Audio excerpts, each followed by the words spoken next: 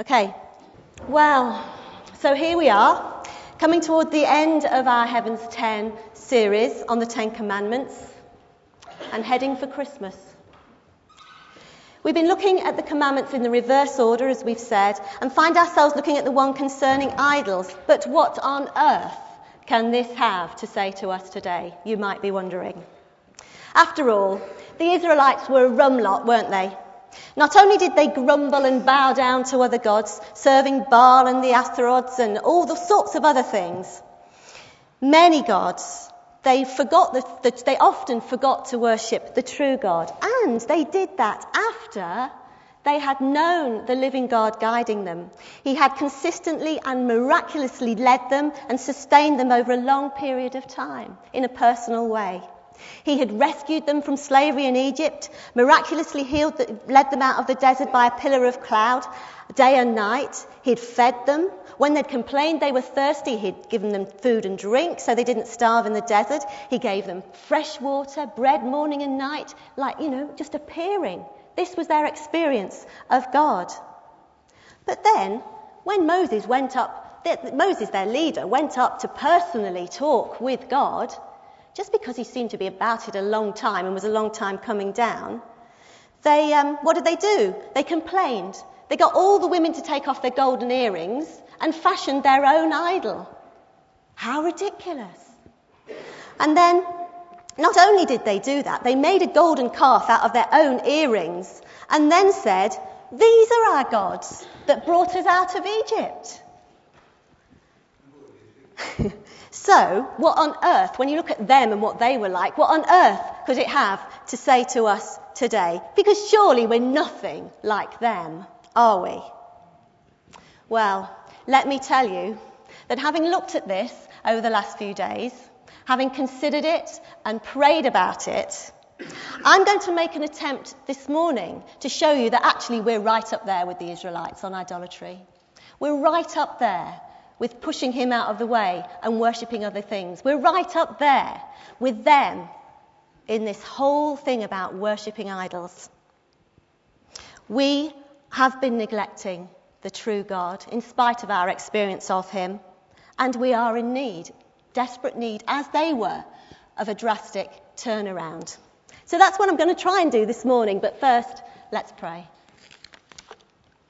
Living God, we know you. We know you in our lives, and yet we don't give you the centre of our lives often enough. So often we live for other things. And so often we think we're doing okay, and we think we're all right. We come to church on Sunday, we pray to you, we worship you even. But the reality is, you're not at the centre of our lives. Teach us this morning about what that really means. I pray that you will speak through me, that every word I speak would be yours and not mine.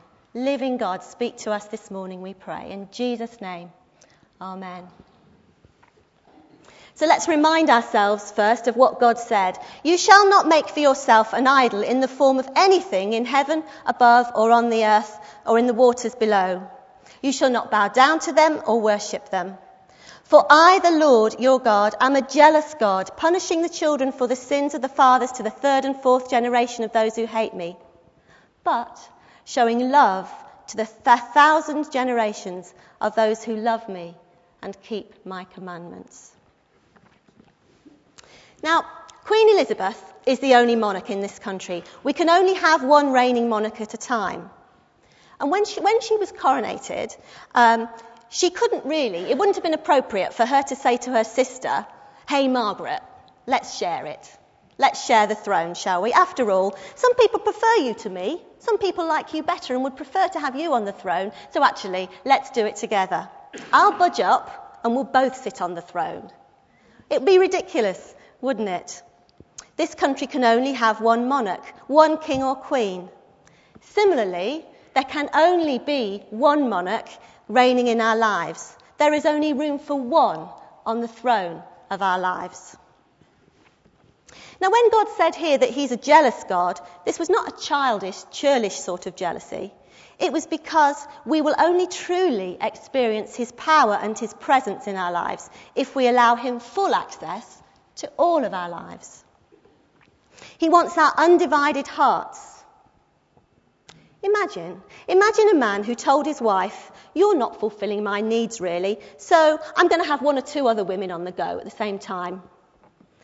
Any wife with an ounce of dignity would not tolerate it. "You're supposed to be married to me. I'm not sharing you around." And neither will God share us with false gods, as he is totally devoted to us. He wants the same of us to him. What this commandment is about, if you haven't guessed it already, is occupancy of the throne of our lives. Who or what is at the centre? God cannot share this position. He can't say, "I'll budge up and make room for other stuff." He wants to mean more to us than anything else. So, what I'm going to do this morning is answer 4 questions, or make an attempt at answering 4 questions around this subject. 1 is, so what is the problem? Why is it such a big deal? 2, what are our idols today? What sort of things do we put on the throne of our lives? Number 3, what can we do about it? And number 4, is it worth it, or shall we just get on with what we're doing already? Right at the start, to kick us off, I'd like to remind us of what God said about idol worship and how ridiculous it is. Here in Isaiah 44,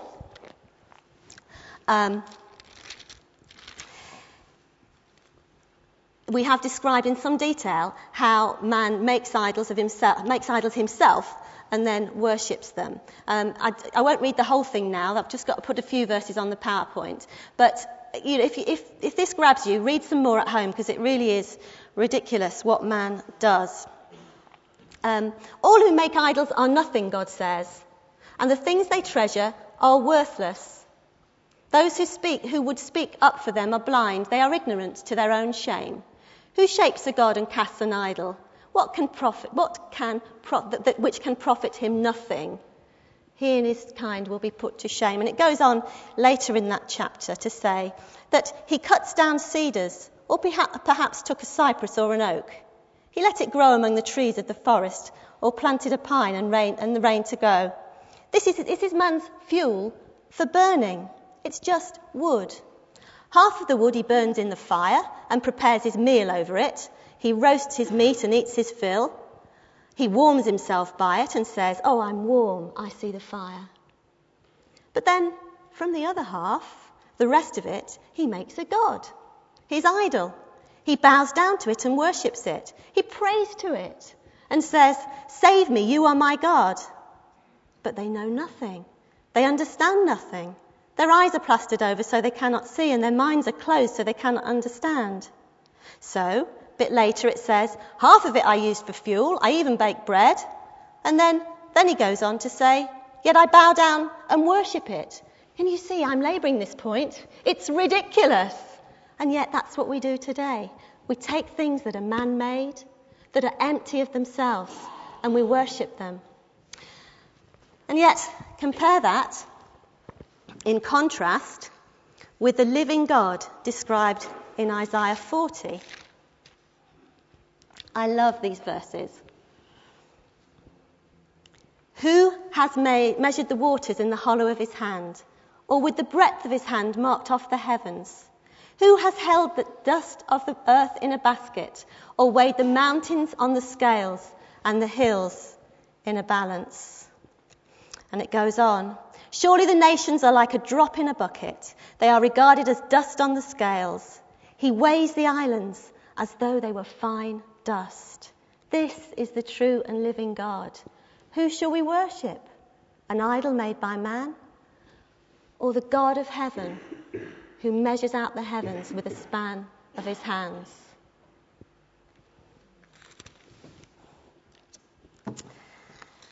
But what's the problem? We're getting on all right, aren't we? I wonder what you think of when you think of an idol. I think for me it would perhaps be something like a totem pole, or one of the many Hindu gods or Buddhas. Perhaps it's the Asherah poles that the Israelites used, or the golden calf you might think of. But really, all that is to miss the point. It's function, not form, that matters here.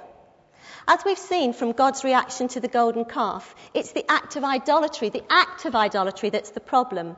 The form of the idol itself is almost irrelevant. It's a matter of the focus of the heart. So my first question, what is the problem? And I want to say it's function, not form, that counts. And here in Samuel, we see that the point is underlined. The Lord looks on the heart. An idol is something, anything, which takes God's place in our lives. What is the problem? Jesus said, love the Lord your God with all your heart and with all your soul and with all your mind and with all your strength. Of course, he spelt this out. It's very clear. But what if we don't? Well, this commandment, as we've seen with all the others, was made for our benefit. God is against idolatry not just because it robs himself of his rightful worship, but because it is hurtful to us.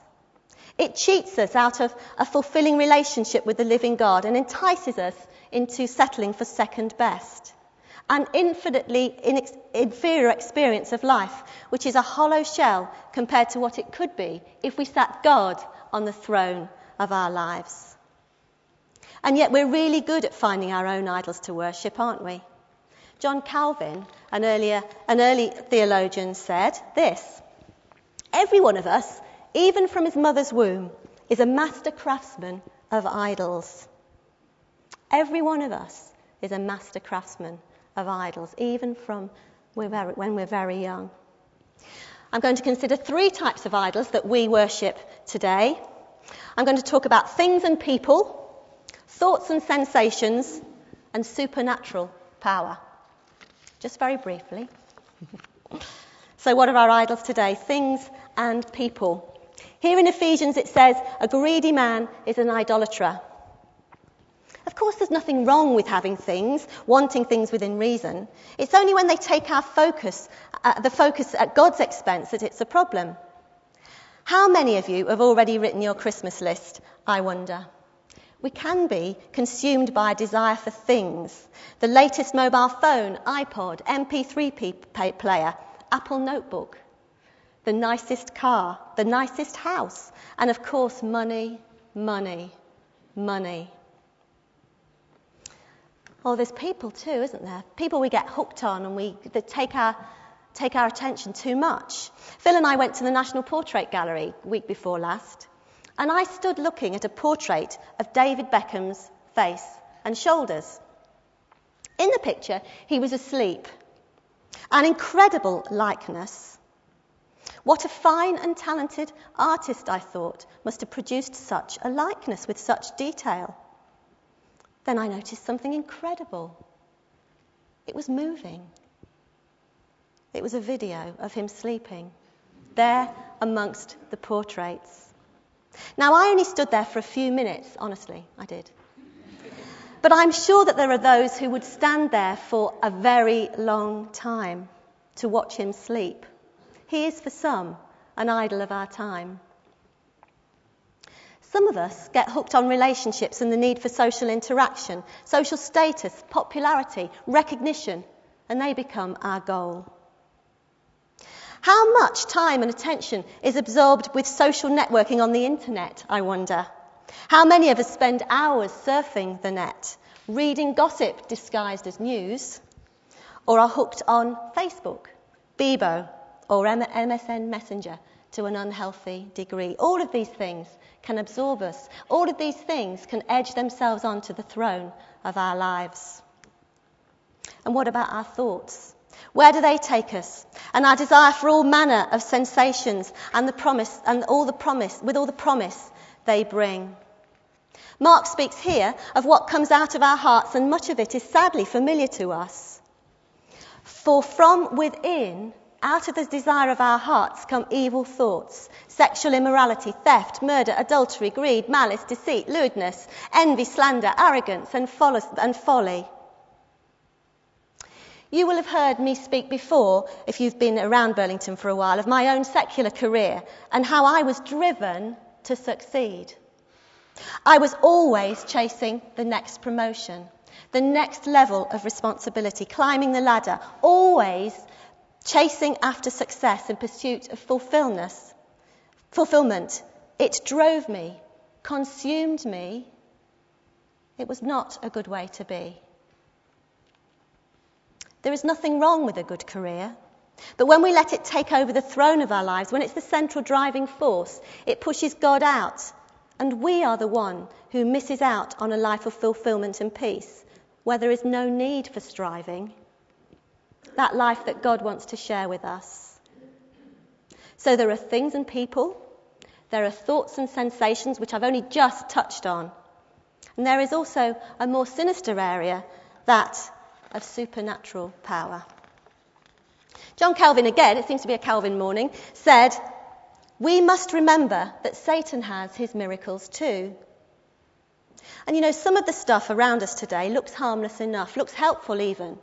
And to some extent, the dangerous thing is it works, some of it, to some extent, but only at great cost.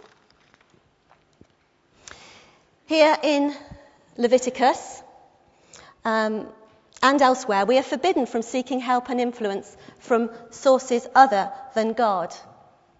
Do not turn to mediums or seek out spiritists, for you will be defiled by them. I am the Lord your God.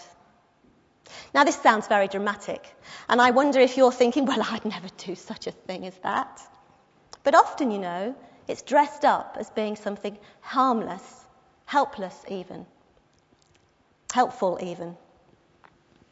God has promised to meet all our needs, and yet we're tempted to seek power and influence through things which are forbidden. How many of us, for instance, read the horoscope, touch wood for luck, avoid walking under ladders, carry a lucky charm, or wear a lucky ring? Some of you will have sought healing from New Age type remedies, practice meditation associated with yoga, placed crystals in your home for their perceived positive influence. Some of you, I'm sure, will have consulted a fortune teller or even a medium. All these things remove God from his rightful place in our lives because we're failing to trust him completely. Through these things, we open ourselves up to unhelpful and even dangerous influences and are breaking this commandment as we do so. Another related area to this is the whole area of Freemasonry. This is often associated with good works, harmless socialising, and glittering dinner dances. And yet, every Christian study on Freemasonry has found that it entails religious practices and convictions that are inherently incompatible with the Christian faith. So that's my brief look at what our idols are today, and I'm sure you can think of many more. Heather mentioned many more in the young people's talk. And we all know, well, I want to invite you to consider your own life. Take a closer look. Who or what do I worship? Here in Mark it says, "For where your treasure is, there will your heart be also." Who or what sits on the throne of your life? Where does your mind go in idle moments? No pun intended. Where do you go when your brain slips into neutral?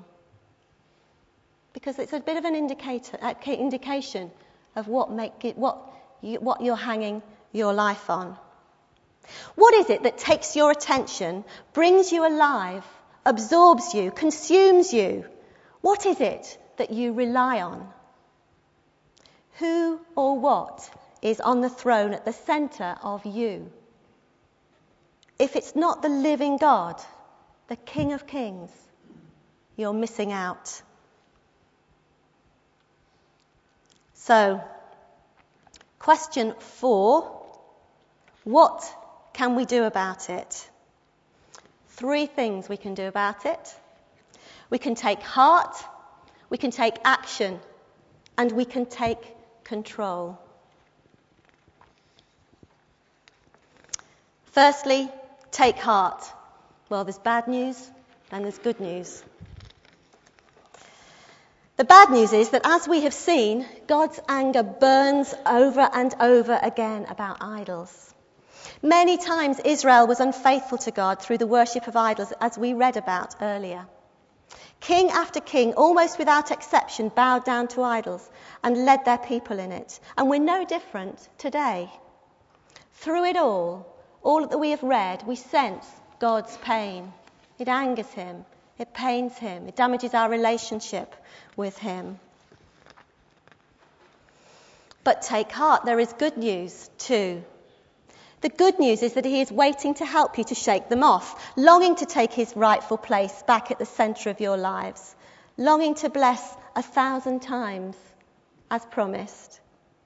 Here in Isaiah we see that even after the behaviour of the Israelites, he chose to remember their sin no more. But we have to make the choice to burn our Asherah pole, melt down our golden calf, and invite him back on to the throne. And we have to seek and accept God's forgiveness. Take heart. We know that if we confess our sins, he is faithful and just and will forgive us our sins and purify us from all unrighteousness. And in this way, we restore that relationship. We put God back on the throne of our lives. We need to take heart. We also need to take action if we're going to restore the relationship as God intended. If we do nothing differently, it's likely that nothing will change. Here in Acts, we see that those who had been involved in sorcery burnt their scrolls. A number who had practiced sorcery brought their scrolls together and burned them publicly. When they calculated the value of the scrolls, the total came to 50,000 drachma. God said to the Israelites, cut down your Asherah poles, throw them onto the fire so that we can get rid of that. So we need to get rid of that lucky ring, get rid of that charm, those New Age crystals. We need to reassess our attitude to our jobs, our hobbies, our needs. What are our desires? Stop reading the horoscope. Take whatever action is necessary to get rid of the wrong focus in our lives. Some of us will even need to move away from whatever it is in order to escape temptation.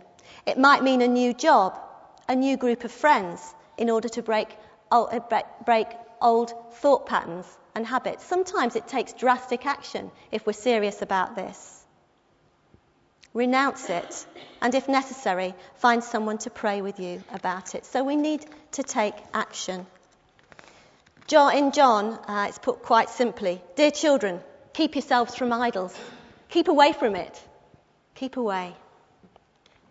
So, what can we do about it? We need to take heart. We need to take action. We need to take control. But it's tough giving up some of this stuff, which by definition is central to our lives. But God doesn't ask us to do it alone. We need to take control. God does not ask us or expect us to do it alone. And here in Ephesians we read of his power working within us. Now to him who is able to do immeasurably more than all we ask or imagine, according to his power that is at work in us, to him be glory in the church and in Christ Jesus throughout all generations, forever and ever. I've almost finished. But in conclusion, my final question was, if you remember, was, is it worth it? Well, we were made to worship. It's ingrained in us. That longing deep inside that we seek to fulfill with idol worship by seeking pleasure, fulfillment and control elsewhere reflect the fact they're driven by a desire within us to worship. That longing we feel deep within is a longing for God. And in Psalm 37 we read, as I come to an end, delight yourself in the Lord, and he will give you the desires of your heart. Commit your way to the Lord, trust in him, and he will do all this.